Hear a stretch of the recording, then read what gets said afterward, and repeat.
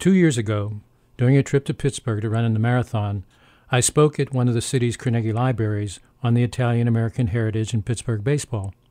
Last year, I gave a talk on Pittsburgh's African-American ballplayers, and this year, I spoke about the Irish heritage in Pittsburgh baseball. At this year's talk, I was joined by Colleen Ronsich, the granddaughter of former Pirates player and manager Danny Murtaugh. When I saw my first Pirates game in 1948, Murtaugh was the starting second baseman. When the Pirates won the World Series in 1960 and in 1971, he was their manager. Danny Murtaugh stepping in here with Commissioner Buick-Kahn. This is emblematic of the World Championship in 1971, and I think your team has earned it as a championship squad that came from behind to win like champions and beat the Baltimore Orioles, who had been the reigning champions. And I congratulate you and your players and Steve Glass and your whole club. Thank you, Commissioner. I don't believe there's been a better play series since I've been around anyway. I'm deeply grateful. Danny Murtaugh, let me step in here for just a moment. 1960, you performed the impossible, and you did it again. Congratulations here in 1971. Thank you, Bob. In December 2007, Colleen sent a letter to the Pittsburgh Post-Gazette after finding out that her grandfather was a finalist for the Baseball Hall of Fame. He wasn't elected, but Colleen wrote about her pride in her grandfather's accomplishments and hoped that he would soon be elected. In her letter, she pointed out that Danny Murtaugh's record, his .540 winning percentage, his 5 Eastern Division titles, and his 2 World Series titles was better than the record of a number of managers already enshrined in the Hall of Fame. She also noted that her grandfather had been named the Sporting News Manager of the Year in 1960 and in 1970 and was selected as the manager for the Pirates All-Century team. Colleen also wrote about her grandfather's problems with his health during his years as Pirates manager. After leading the Pirates to World Series victory in 1971, he decided to retire, but the Pirates kept bringing him back every time the team struggled. At the end of the 1976 season, Murtaugh announced that he was retiring for good because he wanted to spend time with his grandchildren, something he hadn't done with his own children because of the demands of his career. Sadly for Danny Murtaugh and his family, he suffered a stroke just 2 months after announcing his permanent retirement. He slipped into a coma and died 2 days later at the age of 59.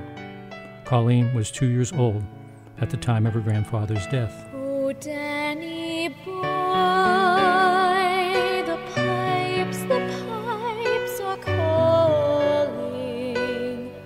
from glen to glen and down the mountainside. The editors of the Post-Gazette were so impressed with Colleen's letter that on December 5, 2007, they published it as an article. The response from readers was so overwhelming that her family and the Pirates organization urged her to write a book about her grandfather. Despite having 4 young children to raise, she decided to honor his memory by writing a biography. The Whistling Irishman, Danny Murtaugh Remembered, was published in 2010. Since 2007, when Danny Murtaugh was a finalist for election to the Hall of Fame, 4 managers have been enshrined at Cooperstown. Whitey Herzog was inducted in 2010, followed by Bobby Cox, Tony La Russa, and Joe Torre in 2014. Of the 4, only Bobby Cox had a higher winning percentage as a manager than Murtaugh, and only Joe Torre and Tony La Russa won more World Series titles. Based on his record, Murtaugh was as qualified and deserving as Herzog, Cox, La Russa, and Torre, all of whom, unlike Murtaugh, were fired at least once during their careers. I hope that Colleen will have the opportunity to travel to Cooperstown someday for the enshrinement of her grandfather. As for my own future, I hope to run in next year's Pittsburgh Marathon, even though I'll be 80 years old, and maybe give another talk on Pirates baseball. When I mentioned to my wife Anita that I may be running out of ethnic groups for my talks, she suggested that I honor my own Lithuanian heritage. When I did some research, I discovered a Lithuanian who played for the Pirates in the late 1930s. His family name was Dixis, but he changed his name to Dick Schott. Outfielder Johnny Dick Schott's claim to fame came when he was running in for a short fly ball and as he did, his cap flew off. Instead of chasing the ball, he chased his cap as the runner circled the bases for a home run. Johnny Dickshot convinced me that maybe I'd be better off honoring Anita's Polish heritage. After all, Stan Musial ate his first pierogi while growing up just outside of Pittsburgh and dreaming of playing someday for the Pirates. This is Pete Peterson for Reading Baseball.